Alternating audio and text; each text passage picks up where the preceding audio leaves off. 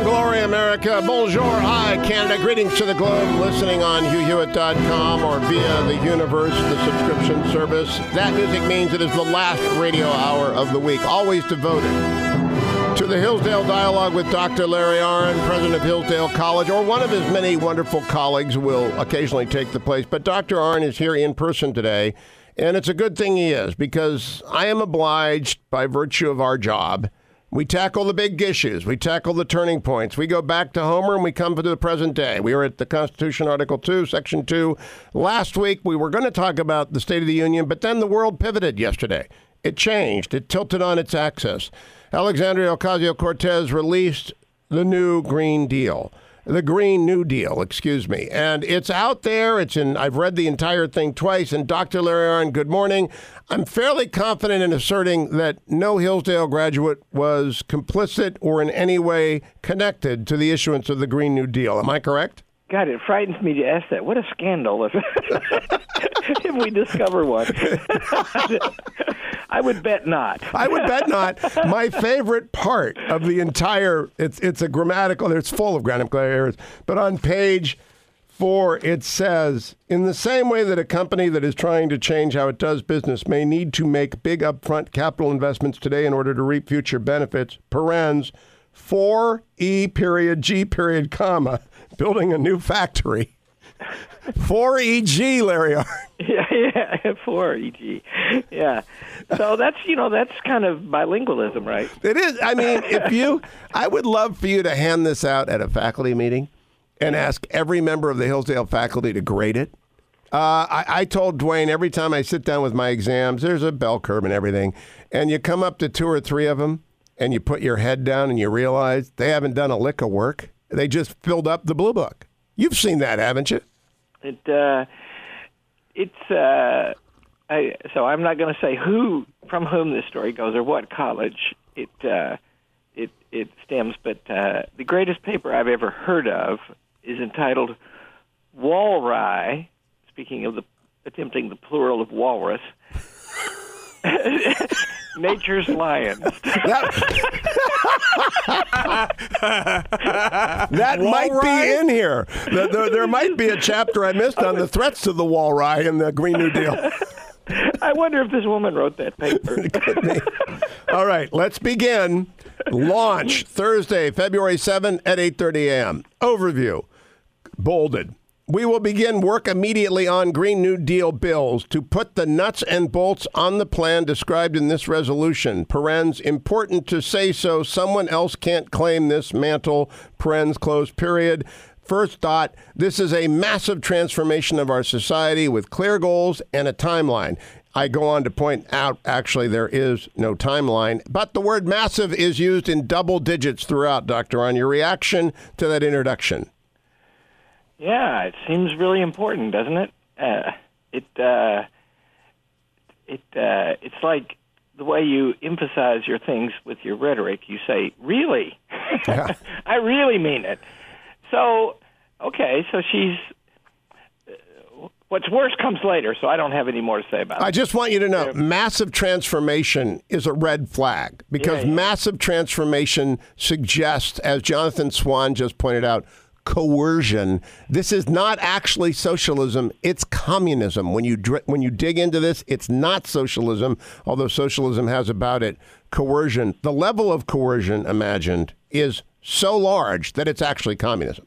Well, I will say a word about that word transformation, because about a year ago, I was in a public argument with a lady who was proposing transforming colleges to transforming students, so that you could transform the students, right? And I said to her finally, transformation, isn't that a neutral term? Doesn't that mean you change into some new form? That's what it means. I said that can be bad, right? Like Hitler went through a transformation. And then I was exasperated. And finally I said, so you imagine a future in which we're shapeshifters. That's what we're going to be. That is what this plan is. We're shape-shifting America. Let me read the first parts under the first overview. The Green New Deal resolution, a 10-year plan to mobilize every aspect of American society at a scale not seen since World War II to achieve net zero greenhouse gas emissions and create economic prosperity for all. It will, bullet, move America to 100% clean and renewable energy, bullet, create millions of family-supporting wage union jobs, bullet, ensure a just transition for all communities and workers to ensure economic security for people and communities that have historically relied on fossil fuels, bullet, ensure justice and equity for frontline communities by prioritizing investment, training, climate, and community resiliency, economic and environmental benefits in these communities, bullet, build on FDR's second Bill of Rights by guaranteeing, bullet, a job with a family-sustaining wage, family and medical leave, vacations, and retirement security, bullet, high-quality education, including higher education and trade schools, bullet, clean air and water and access to nature, bullet, healthy food, bullet, high-quality health care, bullet, safe, affordable, adequate housing, bullet, economic environment free of monopolies, bullet, economic security for all who are unable or unwilling to work. Let me emphasize, economic security for all who are unable or unwilling to work. Dr. Arnn. So the reason I think this thing is, well, obviously it's comic, but also it's dangerous. And the woman is right that this list of crazy things is, in fact, just an extension of FDR, Franklin Delano Roosevelt's new Bill of Rights speech, in which he said, for example, a farmer should have a guaranteed price for his crops. And what that means is I can decide to grow something. My favorite example is Mexican jumping beans, and then you have to buy them. And that means that, in other words, I grow wheat, you like to eat bread, so you're happy that I grew the wheat and you'll pay me money. But what if I grow something you don't want, or more of it, right? And what all of this depends on is you take a thing that a market economy does effortlessly and almost without overhead, which is allocate the resources according to consumer demand, and you build a bureaucracy to do that. And the key to this plan, understand, is that she's not going to tax anybody to pay for it. The Federal Reserve is going to print money. Yes. It also drains all freedom out of America. I can't emphasize this enough. There is no freedom left under this. It never appears. Liberty does not appear in this document. Freedom and liberty, which are the spine and the sinews of the American constitutional experiment, are absent from the Green New Deal. Yeah. And that, too, by the way, is kind of an extension because, I like to say that we live in a house divided now. And there are two alternative ways to run the government operating full steam. And one of the costs of that is we borrow enormous amounts of money for ordinary annual expenses. And we need to stop doing that. We don't have to stop doing it now or tomorrow because the economy's growing and all that. But the truth is, that's just a problem, right, if you live beyond your means. And so what this lady does is take the fact that we live beyond our means and just put it on steroids. In fact, I went back and reviewed last night deficits as a percentage of GDP. They reached about 30% at the height of World War II in 1943. During the heights of the Great Recession, 2010, 2011, 2012, they got between 8 and 9%. They are presently at 4%. They were typically under Reagan and Bush at about 3 to 4 or 2.5 to 3%. And Bill Clinton actually got to surplus twice. And so it is not something about which we have been indifferent, but this plan would take us back, as she quite openly acknowledges, to World War II levels of 29% GDP deficits. That's not sustainable. There's a great book by my colleague Bert Folsom about he wrote a great book about World War II itself, but also about the aftermath of the war. And one of the things he proves in the book is that it's when we repealed all these controls on the economy in World War II that the economy took off and produced the greatest expansion in American history and world history. In fact, it started in about 1949 and ended never. Listen to this. Bold. Americans love a challenge. This is our moonshot. Bullet. When JFK said we'd go to the moon by the end of the decade, people said impossible. If Eisenhower wanted to build the interstate highway system today, people would ask how we'd pay for it. This is what I want you to comment on. When FDR called on America to build 185,000 planes to fight World War II, every business leader, CEO, and general laughed at him. True or false? Well, I'm laughing at that statement. So, here's an actual story about that. So, we've got 30 seconds. If it's a good story, it ain't going to be in there. So I'll finish the story, but I will tell you that we were extremely ambitious about how much we would produce, and I'll explain what happened. Don't go anywhere, America. The Green New Deal, Matt, it's a pivot point in history. It's America's lurch to communism. It's America's embrace of socialism on steroids. And Dr. Larry Arnn at Hillsdale College, all things Hillsdale, available at hillsdale.edu. I hope they do an online course on the Green New Deal. And it would be funny, but it would also be necessary. Stay tuned. Welcome back, America. It is the Hillsdale Dialogue. Every week at this time, I'm talking with Dr. Larry Arnn, or one of his many wonderful colleagues at the Lantern of the North Hillsdale College, or at the Kirby Center in the shadow of the Capitol, about freedom and about the great works of the West and how we got from there to here, from Homer to 2019. Today we are talking, though, about the pivot point that is the Green New Deal released yesterday. Dr. Arnn, when we went to break, I had read to you a bullet point from AOC's Green New Deal that says, bullet, when FDR called on America to build 185,000 planes to fight World War II, every business leader, CEO, and general laughed at him. Your story. Yeah, right. So, first of all, we're America, right? And we're proud. Like, I like the State of the Union message for many reasons, but one of them was it's full of that, right? And so when it becomes clear that we're going to have to get in this war because we've been attacked by Japan and then war declared on us by Germany, a very foolish thing for Germany to do, everybody just started thinking, wow, we're going to bury these guys.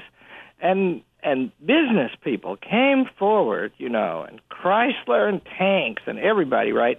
And so then Churchill comes right over to America before the year is out in 1941 after Pearl Harbor was attacked on December 7, and he looked at the plans that were already building to grow and grow and grow, and there were business people in the room, and he said, look how big you are. This is not enough. And they all went, okay, let's triple it. That's exactly right. But she's going to draw solace from that, sustenance from that. I want to go to, how will you pay for it? That's a Q&A in the Green New Deal. She writes, the same way we paid for the New Deal, the 2008 bank bailout, and extended quantitative easing programs. The same way we paid for World War II. By the way, they earlier used the numeral. Here they use the Roman numeral. And all our current wars. The Federal Reserve can extend credit to power these projects and investments, and new public banks can be created to extend credit.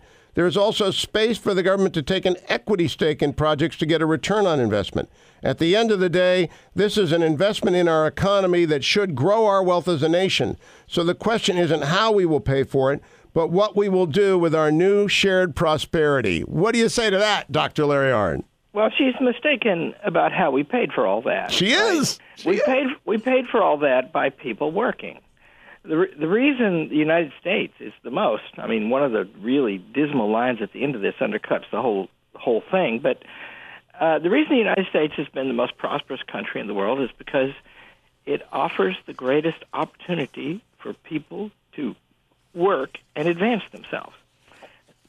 It's founded on the equal right to do that. And the point is, a free economy. I'm actually taking right now a course on Ludwig von Mises with one of our great professors, Charles Steele.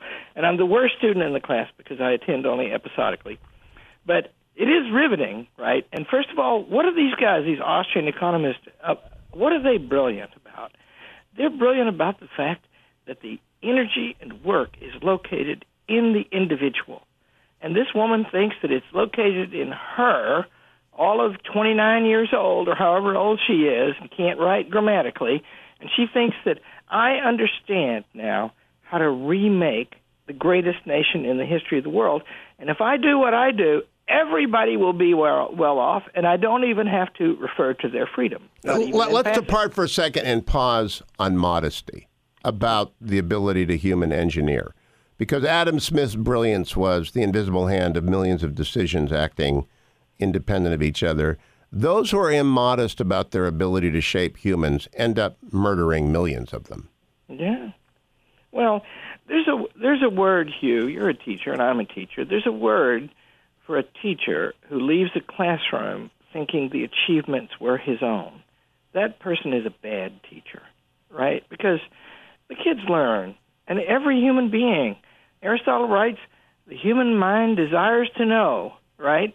And so it's in them, right? And the paying for all those things, those are in the American people. They are huge achievements. We were the arsenal of democracy, and there's never been anything like it, you know. And so this idea that we look away from the people of America in order to get the power to tell them what to do in detail, that's despotic. It is despotic. That's it. It is not socialism. It is communism. It is fascism. It is despotism. It drains all freedom out of America. And if we had a media class that understood a lick about history, they would know this. Don't go anywhere. The Hillsdale Dialogue exists to repair that breach in the public conversation, to rebuild the wall of coherence. Stay tuned. It's the Hugh Hewitt Show. 33 minutes after the hour, America, it's the Hillsdale Dialogue. I am Hugh Hewitt. It's the last radio hour of the week where I always turn to matters of huge import, whether it is Homer or the Old Testament, whether it's Immanuel Kant, whether it is Nietzsche, whether it is the American founding. I do so usually with Dr. Larry Arnn, president of Hillsdale College, America's preeminent educational institution if you want your children to actually be educated. Hillsdale.edu. It's become, I think, almost overnight, the go-to destination for serious people. And Dr. Arnn has led that transformation with colleagues who are of extraordinary ability that you can watch their online courses for free at Hillsdale.edu. You can download them and listen to them. And you can also binge listen all of the Hillsdale dialogues dating back to 2013 at HughForHillsdale.com. Dr. Arnn, we're talking about Alexandria Ocasio-Cortez's Green New Deal, New Green Deal, whatever she calls it, Green New Deal. And I want to point out Kamala Harris and Elizabeth Warren and other leading Democrats have already endorsed this document as it appeared yesterday. I read to you now for the audience the first frequently asked question. Why 100% clean and renewable and not just 100% renewable? Are you saying we won't transition off fossil fuels? She responds, yes, we are calling for a full transition off fossil fuels and zero greenhouse gases. Anyone who has read the resolution sees that we spell this out through a plan that calls for eliminating greenhouse gas emissions from every sector of the economy. Simply banning fossil fuels immediately won't build the new economy to replace it. This is the plan to build that new economy and spells out how to do it technically. We do this through a huge mobilization to create the renewable energy economy as fast as possible. We set out to get to net zero rather than zero emissions in 10 years because we aren't sure that we'll be able to fully get rid of farting cows and airplanes that fast. But we think we can ramp up renewable manufacturing and power production, retrofit every building in America. I repeat, retrofit every building in America, build the smart grid, overhaul transportation and agriculture, plant lots of trees, and restore our ecosystem to get to net zero. Okay. So it's a plan to take over the Federal Reserve and the productivity of American business and harness them to purposes that she defines, right? Like, first of all, the propositions in what you just read, you know, you could write PhD theses on whether they're true or not and still not get to the bottom of the question. Get rid of farting cows and airplanes? Yeah, well, cows are, you know, I see about the airplanes, but the cows, aren't they stubborn about that? Yeah, well, they're already huddled together and talking. If you drive up to 5, you can see them gathered together in small groups. That's right. They're going to rebel. Yeah, and just remember, there's a kind of implicit acknowledgement there that the productivity of the American economy is great, and so now she just wants to take it over and use it. And she doesn't understand that if she takes it over and uses it, it won't be a free economy anymore. She doesn't really understand that. And I know that some Democrats do, but they are caught in a political dilemma. And I am curious about what unfolded in Great Britain after Churchill was turned out in 1945 and the socialists came in.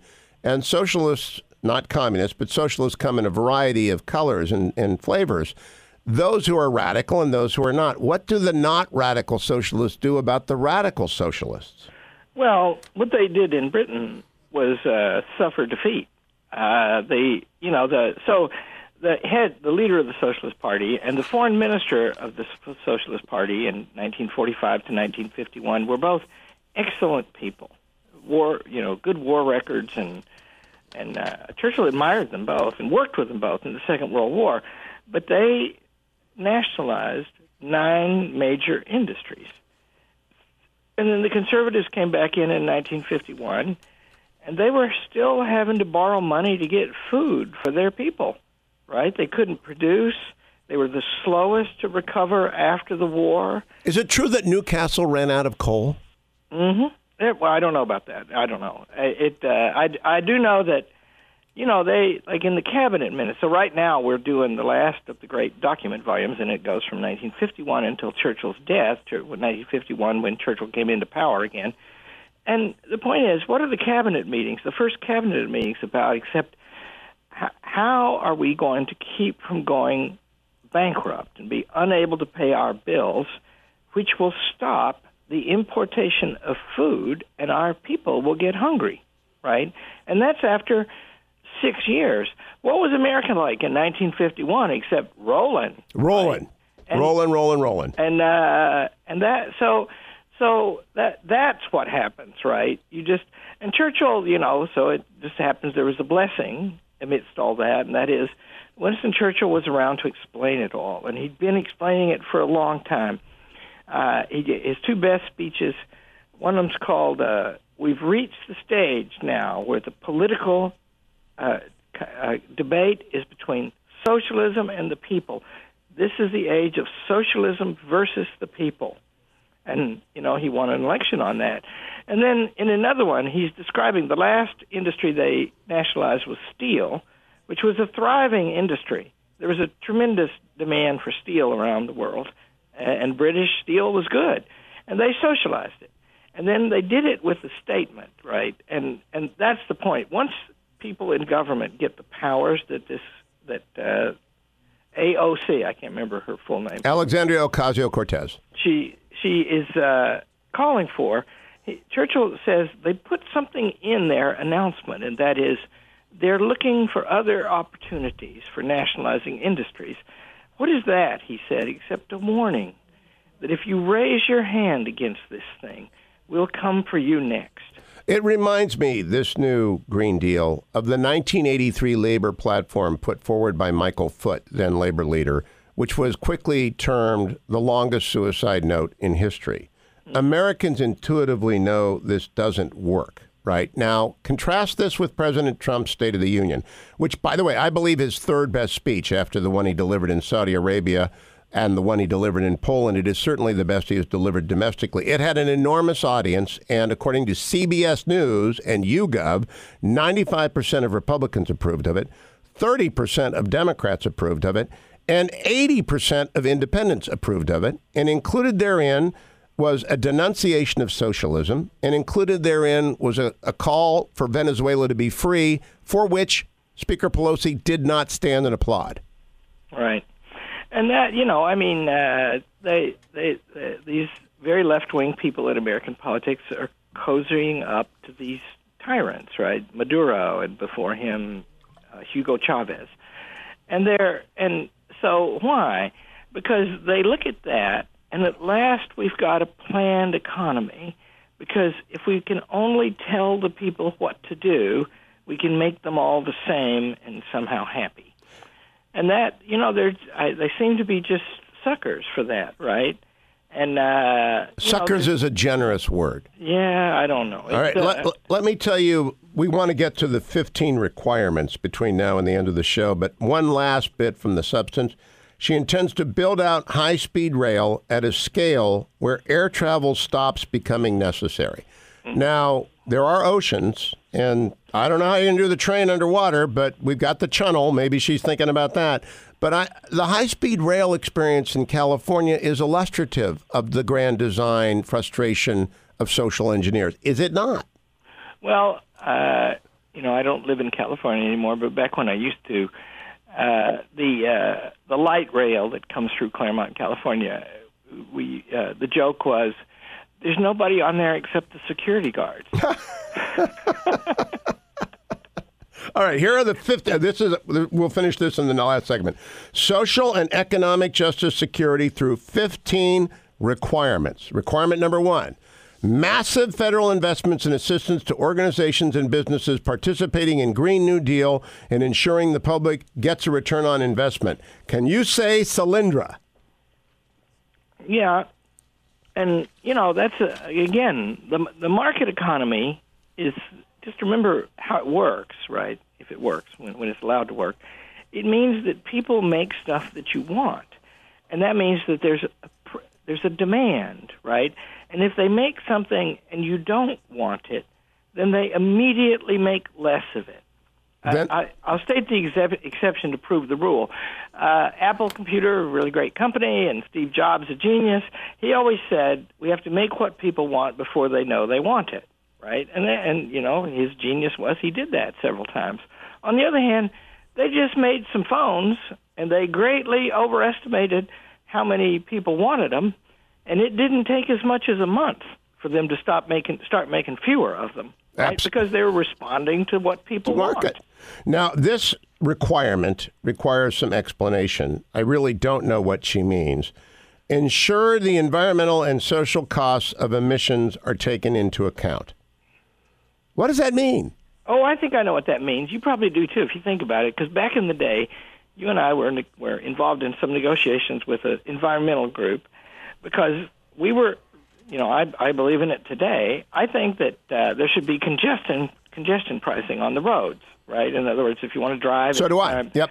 And so we were negotiating with an environmental group that liked that thing.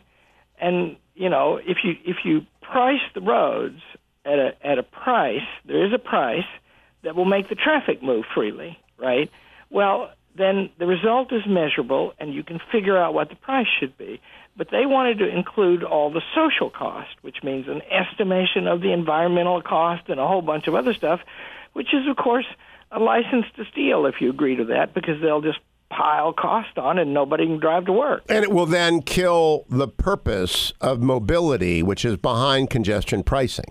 That's right. In other words, people... I'd forgotten that. I remember that now. People need to move around, and people need to go to work. And okay, you're going to love this one. If they want to go. And why should they not? This is a requirement, Larry, number 4. Provide job training and education to all. What would our experience with public education tell us about this requirement to date in places like, let's say, L.A., Chicago, New York City? Well, compare it through history. The public schools are a hallowed thing in America, founded in the Northwest Ordinance, and for the first 100-plus years of their existence, they were locally controlled. That is to say, the people close to the kids, the parents and the teachers especially, decided the policy in the schools. And school is not rocket science until you get to graduate school, where it might be rocket science. Right? And so you can figure it out and make it work. But if you centralize it, and you employ more than half the people in public education are not teachers now. Compare that with the experience in charter schools, where it's one non-teacher for every 6 teachers.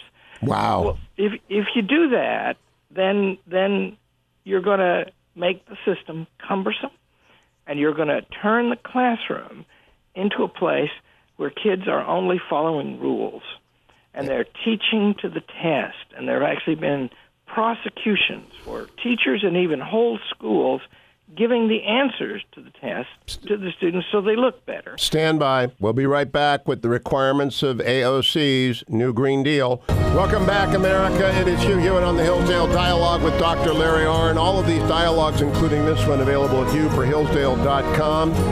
Dr. Arnn, I want to be fair. I really do want to be fair. I want to get through the requirements as put forward by AOC yesterday in the Green New Deal. Requirement 4, invest in R&D of new, clean, and renewable energy technologies. Number 5, doing direct investments in frontline and deindustrialized communities that would otherwise be hurt by the transition to prioritize economic benefits there. That is, I believe, a master plan. Is it not a 5-year plan? Yeah, that's right. Great leap forward. First of all, in in the most oppressed communities in America, there is enormous investment in them. It just doesn't work, right? And one of the reasons is it doesn't start with the people. So they have the schools in cost per student in the inner city are often very high, right? But what do they get for it, And if you started at the bottom with the people, give them a chance to work. The greatest thing going on in America today is that the long-term the employment numbers are eating into the long-term unemployed.